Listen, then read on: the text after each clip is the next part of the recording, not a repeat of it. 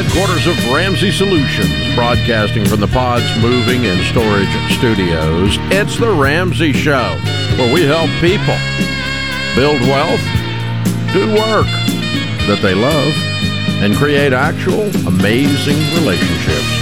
Ken Coleman, Ramsey personality, #1 best-selling author, host of the Ken Coleman Show, is my co-host today.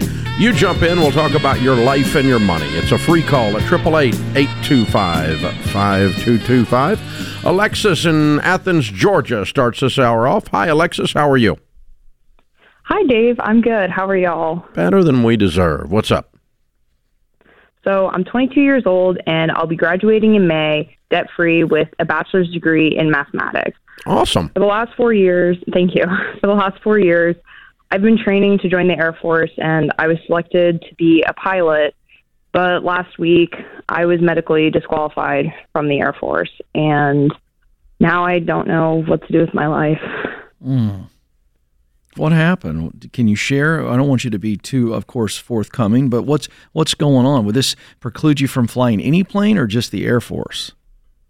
So I'm finding out more details as the weeks go on, since it quite literally was a week ago. Wow. But basically some medical records from 2012 relating to mental health have disqualified me. Okay. Well, first thing I want to say is I'm sorry, because we can hear when the you were disappointment. 11 years old? Yes, sir. When I was 11. Wow. Yeah. Are you okay now from a practical standpoint?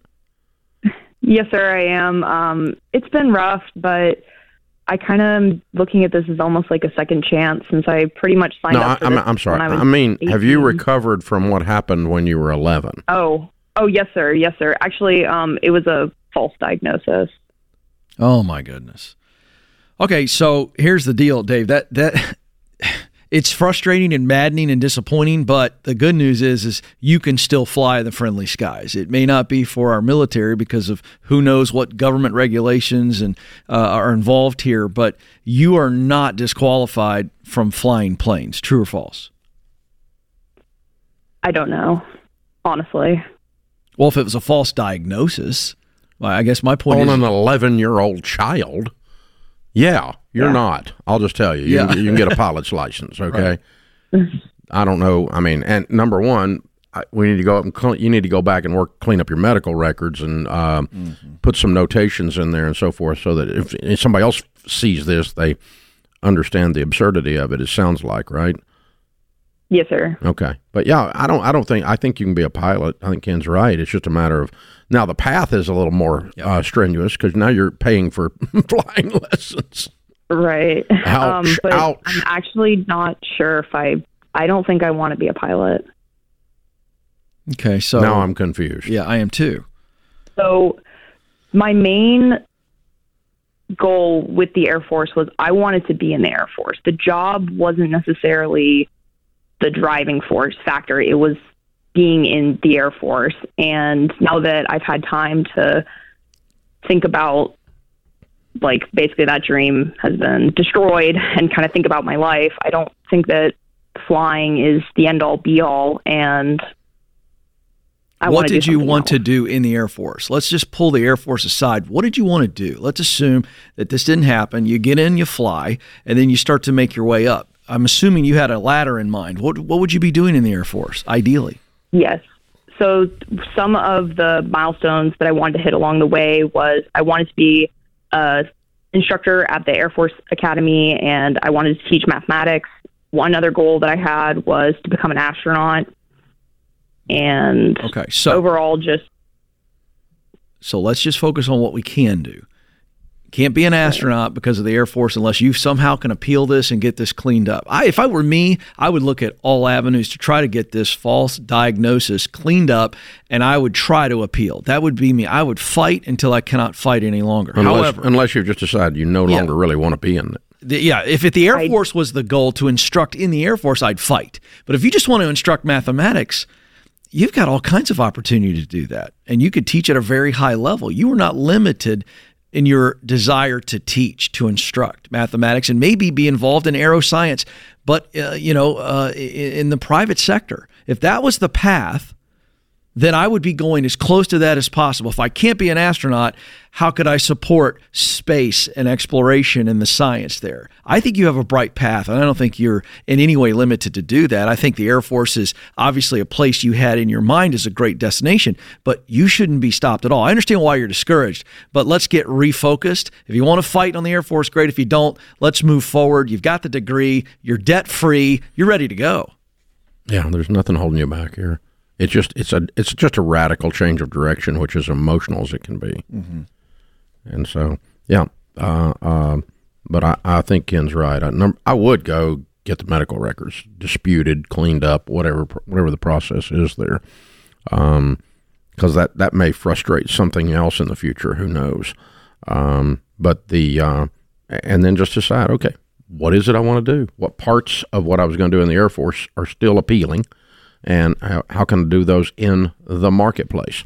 SpaceX, we've got commercial applications of space exploration out there now that are open to mathematics majors, I'm sure. And so I'm not sure you'd be an astronaut on that kind of a thing, but you could work in the field for sure if that's what you want to be around and utilize your mathematics degree. So you got a lot of options. I'm sorry you got sucker punched. You just kind of cruising along and boom, and so now you just got to reset, rethink, and it's a normal human thing for that to take a minute. But it doesn't take a year.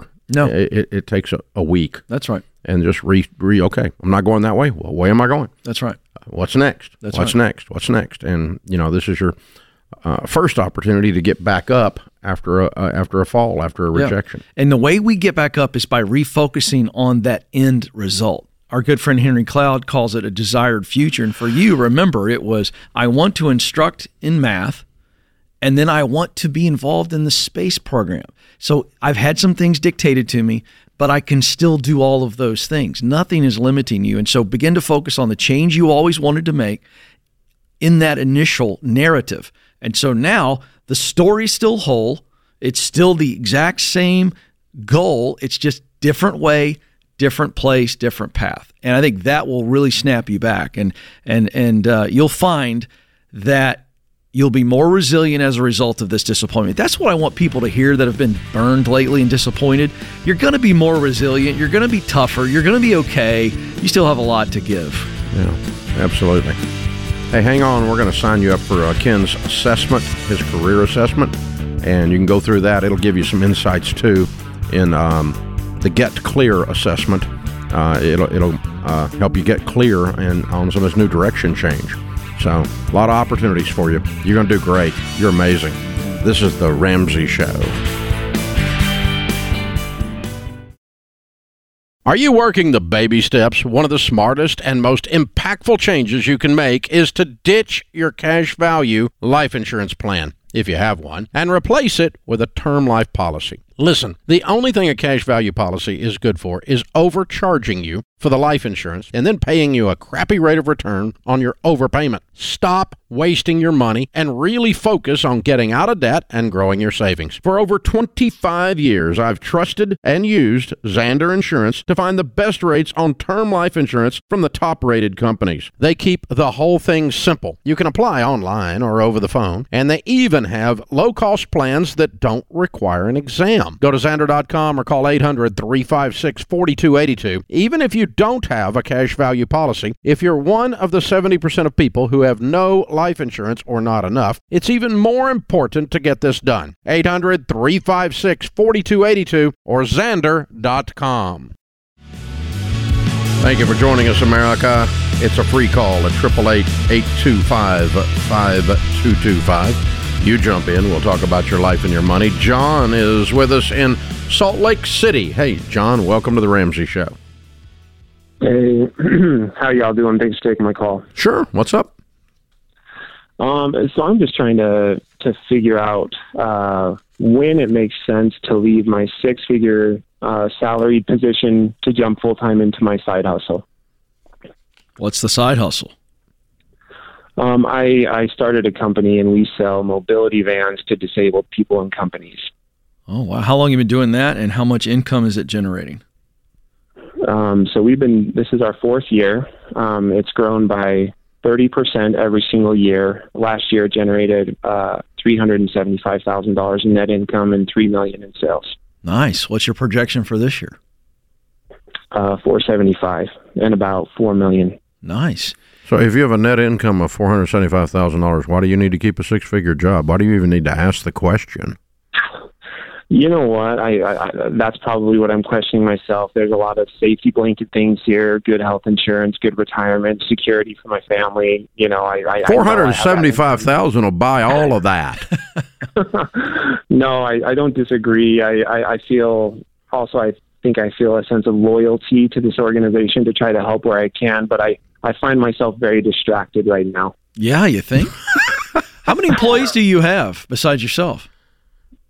It's just me. It's just you. And what do you make in the full-time job working for somebody else? $114,000. Okay, so the Dave's right, but let's just play this out practically. Can you pay yourself $115,000 out of this $475,000 based on all the other expenses and from your side hustle? Without a doubt. Yeah. So it's a no-brainer. Yeah. I just, there's a false narrative here that you have more security working for someone else than you do for yourself. That's a false narrative. Yeah. Unless there's some facts that you can come up with. I think early in our marriage, finances were hard. We struggled. It was paycheck to paycheck. So for us to start, we've started other businesses that have failed, and this one just really exploded. So I think I have some hesitation because of the fear of what I experienced in the past.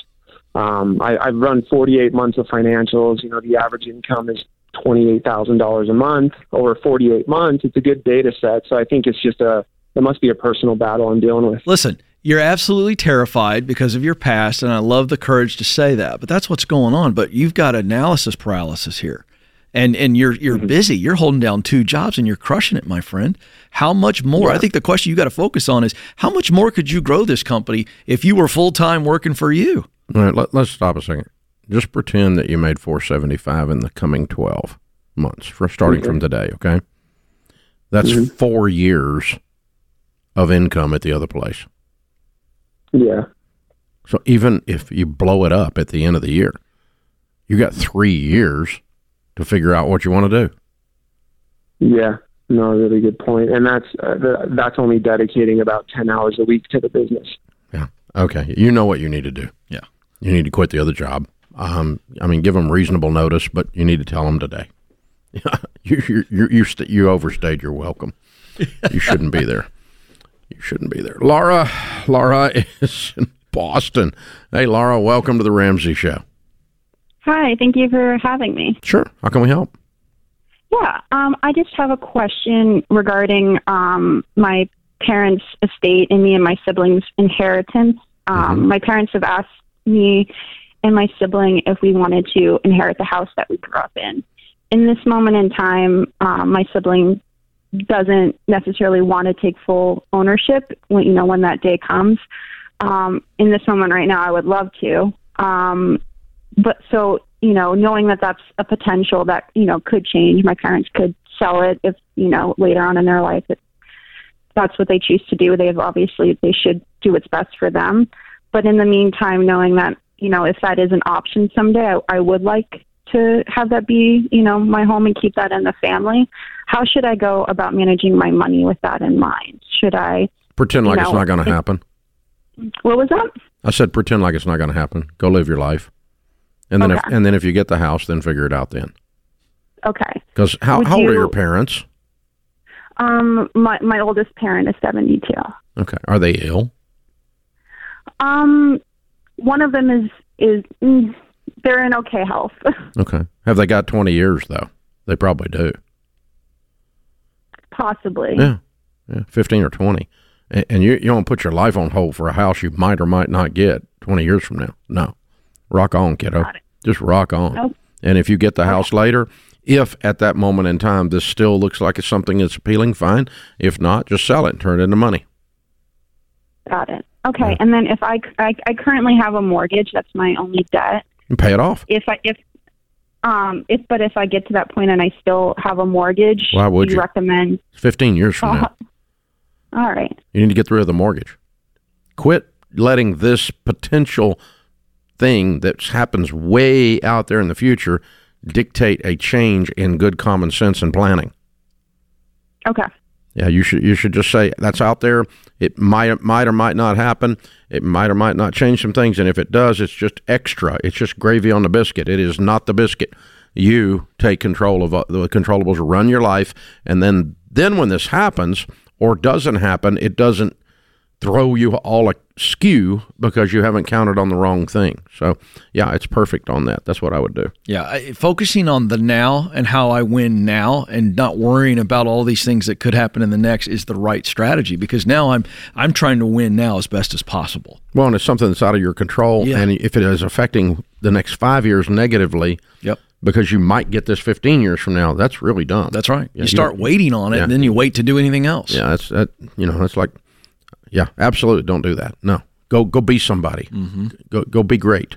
Make things happen. Be awesome. Get the house paid off. Have you a big old pile of wealth. And then if this comes along, we'll look at it then, and we'll decide. It may become less and less interesting the more and more successful you become. That's a very good point.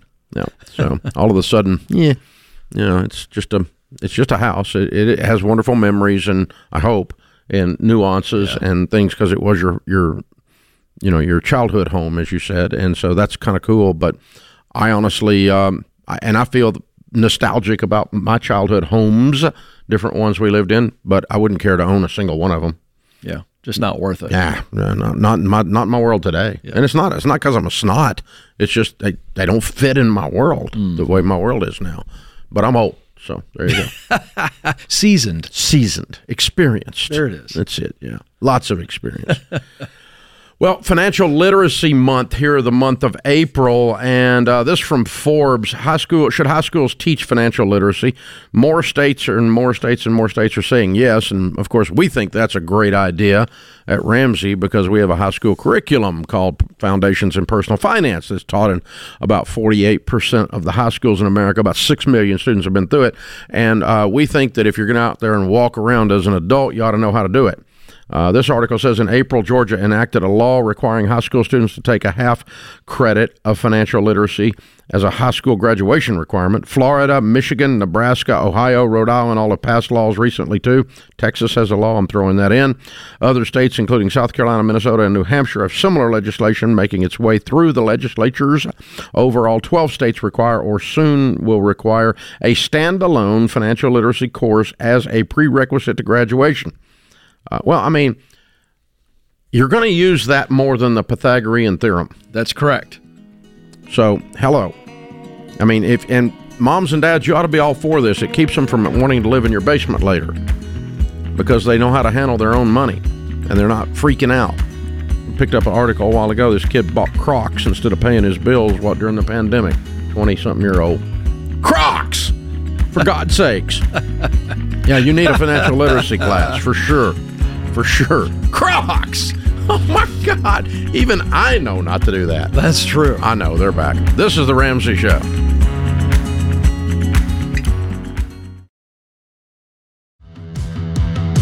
Ken Coleman, Ramsey Personality, is my co-host today. Open phones at 888-825-5225. Well, we just finished up an incredible SMART conference last weekend in Nashville, our new Ramsey Event Center full of people. It was rocking a Friday, Saturday night, or Friday all day Saturday. Incredible. And so this week we're announcing the fall SMART conference will be in Chicago. September 15 and 16 with all the Ramsey personalities, me, Rachel Cruz, Dr. John Deloney, Ken Coleman, George Camel, and the greatest new hit we've got, Jade Warshaw. We'll all be on stage for this 2-day event and get you motivated and fired up to keep attacking your goals. You're going to leave with a plan to improve every area of your life, your money, mental health, relationships, career. Hey, it's all there. Listening to the radio show is one thing, but being live with thousands of other people that share your enthusiasm for a quality life, it's a pretty cool thing to do. And part of it is you're going to get to be there for a live recording of Smart Money Happy Hour podcast with Rachel and George. And the fun doesn't stop there. We got surprises all day long. It's a packed out thing. Tickets start at just $79. The VIP and platinum type tickets go really, really fast, so you better get on these really quick. We've got a ticket that actually includes dinner with me and the other Ramsey personalities after the event. There's only 60 of those, I guess, super platinum tickets or whatever they're called. So they're going to go really fast, but they're not $79, I promise. So not even close. So anyway, check it out. Smart Conference, September 15 and 16 in Chicago. And go to RamseySolutions.com/events and get signed up as fast as you can.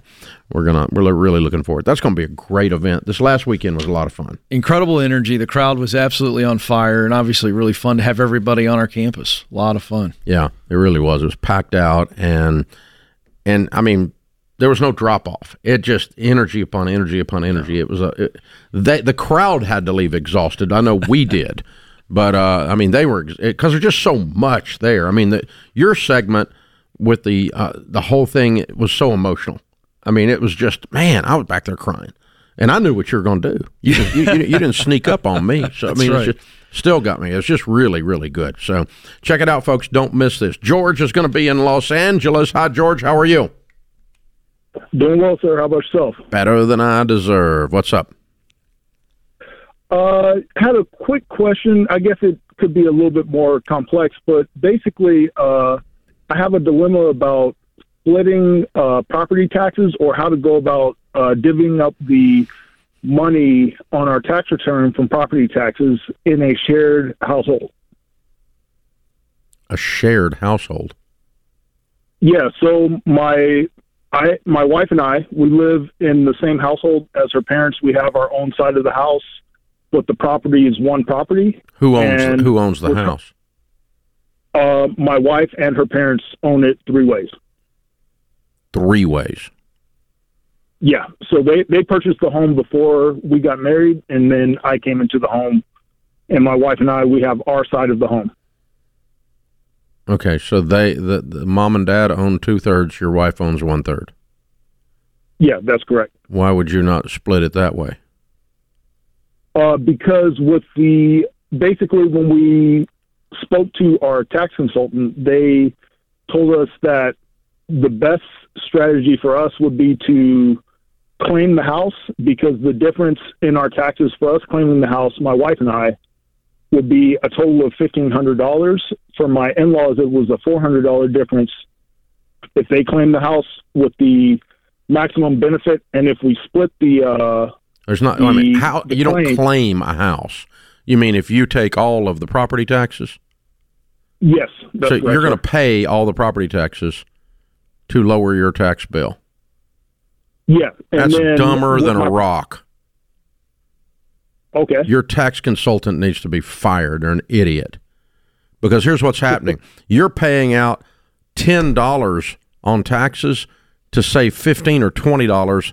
Are paying out property taxes of $10 to save $1.50 to $2 on taxes. That's dumb. I think it was it might be the interest. I'm not a tax. Doesn't matter. The interest doesn't matter. Okay. If you're actually having to pay the entire tax bill, property tax bill, or interest bill in order to get the tax write-off, then you're putting out $10 every $100 in order to save $15. Because you don't save 100 cents on the dollar on a tax deduction, man. Yeah. It lowers your income that is taxable. Yeah. But your tax rate is the only actual savings. So yeah, I bet it does save you, but it also increases the out-of-pocket expenses by 15x in order to save you $1,500. No, thank you. Okay, so you can't claim the interest if you didn't actually pay it. No, we paid the interest, and I guess because my wife is the owner in the home, we can either claim a percentage or the whole interest on our tax return. Did you pay all of the interest? All of the interest was paid. Why? I thought she's only 1/3 owner. Well, between her and her parents, it was paid. Okay, dude, you no kidding, or they would have foreclosed. Obviously, somebody paid it. But my point is, did her parents pay 2/3 of the interest, and you all pay 1/3 of the interest? Yes or no? Yes. Okay. Then you can't claim the part that they paid. You didn't pay it. Even if you wanted to, you can't. The only way you can pay it is claim it is for you to pay it, because you get audited. You have to prove you paid it. Again, your tax consultant is apparently a moron. So yeah, you really need to move on. Number one, a tax consultant tells you to claim something you didn't actually pay. You're going to get hammered because you lied in an audit. Number two, if you did actually pay the whole thing, in order to get the tax break, that's trading $1 for a quarter. You never trade dollars for quarters. And people, that's what tax write-offs are. You're trading always. When you increase your expenses artificially just to have a tax savings, it only saves you a quarter on $1. So you don't do that. So no. Fire your consultant. Yeah, I mean, Dave, you were pretty clear on that one. I don't think I can add anything to that. That was pretty good. Okay, so let's go back, because people do this crap all the time, particularly you small business people out there. You're the worst, and I love you, but man, you just kill me. So because your stupid CPA will say something like his tax consultant or whatever that is will say, you need to increase your expenses so you have some write-offs. Well, that's dumb. Right. Okay? You don't increase your expenses. Okay, so I'm going to go spend $10,000 that I don't need to spend. That ends up saving me $2,500 on taxes. Yeah. That's just dumb. Yeah. I mean, how do you get a CPA if you're that bad at math? How do you actually pass the test? It's very interesting. Beyond me. You never increase actual cash expenditures on things you don't need. Now, if you need them for your business anyway, or if you're paying the interest anyway, then for God's sakes, take the write-off. But you're probably, George, you're probably not taking the write-off anyway, because we've got such high standard deductions now that most people take the standard deduction. They don't do itemized. Mm-hmm. And if you don't do itemized, you're not writing off your property taxes, and you're not writing off any interest.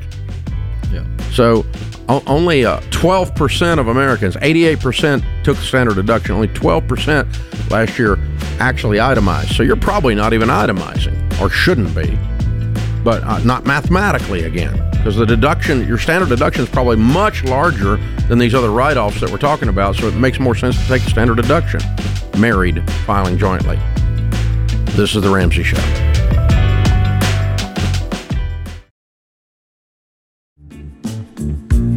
Hey guys, we know a whole bunch of you new are out there. If you want to know more about where you are, how to move forward on the stuff we talk about here all the time, check out the Get Started button at RamseySolutions.com. Go to RamseySolutions.com, click Get Started. It's completely free. We'll walk you through exactly where you are and then what your next steps are, and you'll begin to learn the lingo around here. And, of course, if you're enjoying this show, please follow and subscribe and share the show. Tell people about it. Send a link or click the share button or whatever, however it is you're doing this. Or if you're listening on talk radio, just share the fact that you're doing that. Hey, I'm listening to these Ramsey guys over there, man, and they're on such and such a channel. Tell them where we are. You watching on TBN, tell them where we are. Whatever it is, wherever you are, share, tell people we're here. And that helps us, guys. Leave a 5-star review. That helps us. 1 star is not necessary. Mama said if you hadn't got anything nice to say, don't say anything at all.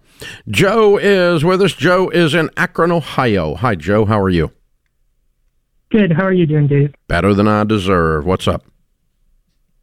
Hi. So I have a question. I started listening to you a couple weeks ago, and I have a question that's kind of been on my mind. So my company that I work with has a stock option. So I have a stock allowance that I get. And when I started at my job back in May last year, I had like a big lump sum of like $130K that'll vest over the next 4 years in the stock of this company that I work for. Mm-hmm. And I don't know what to do with this. So me and my wife, after we started listening to you, we just paid off all of our debts. So we're completely debt free except for our house. Way to go. Bought last year. Way to go. And we really are just thinking like, we want to get this house paid off. Like we just bought the house last September, but we see this money sitting here, and I don't really like it being an all-in-one stock.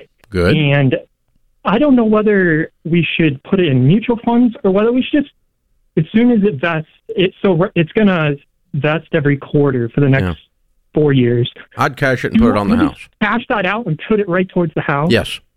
Yes. It's exactly what I would do. And here's how I know I would do that. Reverse engineer it, and that's called a sunk cost analysis. That'll help you. Okay? Reverse engineer it. So if your house, let's just pretend the stock is, you're able to vest and pull out $25,000 of it. Okay? There's an example. Okay? And you were to throw that at the house and reduce your mortgage from, what is your current mortgage? We owe $480,000 on it. Okay, so let's call it $30,000 you cashed out, and you drop your mortgage from $480 down to $450. Okay. Now reverse engineer that. If I owed $450 on my house, would I go borrow $30,000 more to buy stock in this company? No. Okay, and so by reverse engineering it, the answer becomes very clear what you would do. And nor would you go borrow $30,000 to put it in mutual funds. So, so I'm putting it on the house. I'm getting this house paid off as fast as I can. Congratulations on a great benefit. Big stock options like that when you get signed up is good. Yeah, absolutely. And then to be able to put it on the house, and that creates a ton of momentum. What does that do for someone when in one fell swoop you knock that much off your mortgage payment? That's $130,000 over the next year or a year and a half, or I said 3 years, I think, for it to vest out. But yeah, so it is about $30,000, $40,000 a year they're coming out. That's pretty cool. Yeah. And maybe it's going to continue. Yeah. Maybe he'll get some more. Hopefully. I mean, that's great. Hopefully. So it's just found money. Yeah. And we're just all found money. You're on baby step 6, goes at the house, goes at the house, goes at the house. That is the right way to go. Ken, how much of that kind of thing, stock options, are you seeing in the hiring world? Certainly in public companies, if you're on an executive level, junior executive level, and even sometimes on the very large companies. Has it increased in the last 36 months? I don't see any with data. The weirdness in the labor market? I don't see any data that says it's increased. I think it's probably pretty much standard practice. You might see is it a slight decrease when you've got major public companies that are laying people off, which is very interesting, Dave, because we've seen a lot of news about layoffs, but they're largely tech companies, Salesforce, Meta, which is the Facebook parent company, Google, and they just overhired. And so we're still seeing that people that are getting laid off are getting replaced on average. They're replacing their job within a month. So we still have a very low unemployment rate. March job numbers just came out. We're at 3.5% unemployment. So we don't even have that. No. Because we actually have way more jobs available than we do people. By the millions. So it's a negative unemployment rate. It really is. Technically, if the unemployment rate was properly calculated. That's correct. It's an archaic process that sucks. Yeah. We have about 1.5 jobs available for every person who is filed for unemployment. To your point, the number there. Exactly. So there's plenty of work. Just there's a shortage of labor. America's labor crisis, an event you and I are doing with Mike Rowe and with a few other thought leaders, John Deloney, Michael Easter, that did the Comfort Crisis book. We're doing that on May the 4th. Yep. You guys need to sign up for that. There's a free live stream on that, and you can get tickets if you want to come sit in the auditorium. Mike's coming in from L.A. with me the day before, and picking him up while I'm out there, and he's going to come in, and so it'll be on the Ramsey event center stage, and then we're going to get the rest of these guys to join us and talk through this America's labor crisis, because hiring for small businesses right now is at a crisis point. That's right. So that's a way to do that for sure. Adam is in Charleston, South Carolina. Hi, Adam. Welcome to the Ramsey Show. Hi, Dave. Thanks for taking my call. Sure. What's up? So my wife and I are baby step millionaires. Good. And we have $1 million, but we're renting right now, and we're trying to decide where to buy and how much house to buy. We recently moved to the Charleston area in the high rent district. We never thought we'd buy a $500,000 house in our life, but now we're contemplating that. So wanted your advice on, if I sell some of the investments we have, I'll probably have to pay the capital gains tax on it. What do you think about how to finance a house purchase for someone in our situation? How old are you? 37. Cool. What's your household income? $200,000. Wow. And how much of the $1 million is it $1 million exactly? And how much of it is non-retirement? About half of it is in 401ks and, stuff that I'd have to pay a penalty to get it out Yeah, of. we're not touching that. Yep. I'd cash out the rest of it, though. Pay cash for this house. Even though I'd have to pay, I think I'd have to pay 15%, right? Yeah. Yeah. Well, So that's not on $500,000. That's just on the gain. Sure. Yeah. So if you had a $100,000 gain, it's $15,000. If you got 400 basis in the $500,000 worth of investments, you got $100,000 gain. You got $15,000. So what? Whoop-de-doop. Pay cash for your house, dude. Yeah.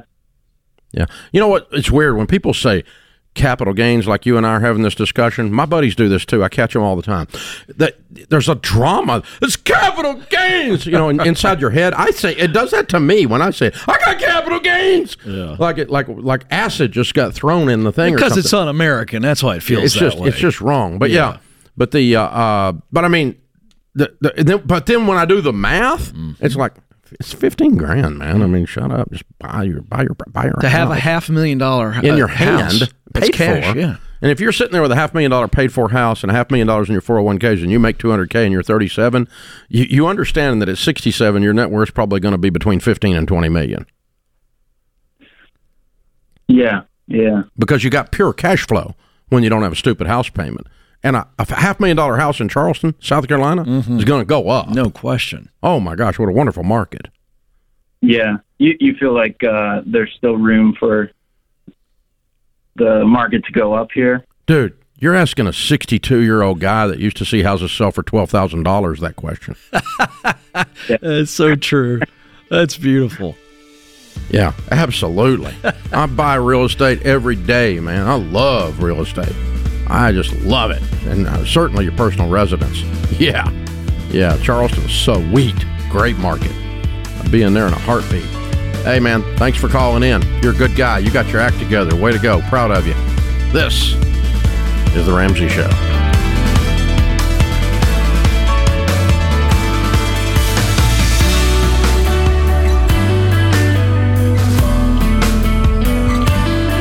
Hey, it's Ken. If you like what you heard in this episode and want to know more about getting started on the Ramsey baby steps, go to RamseySolutions.com and click on the Get Started button. We'll help you figure out the best next step for you based on your specific situation. Again, that's RamseySolutions.com and click Get Started.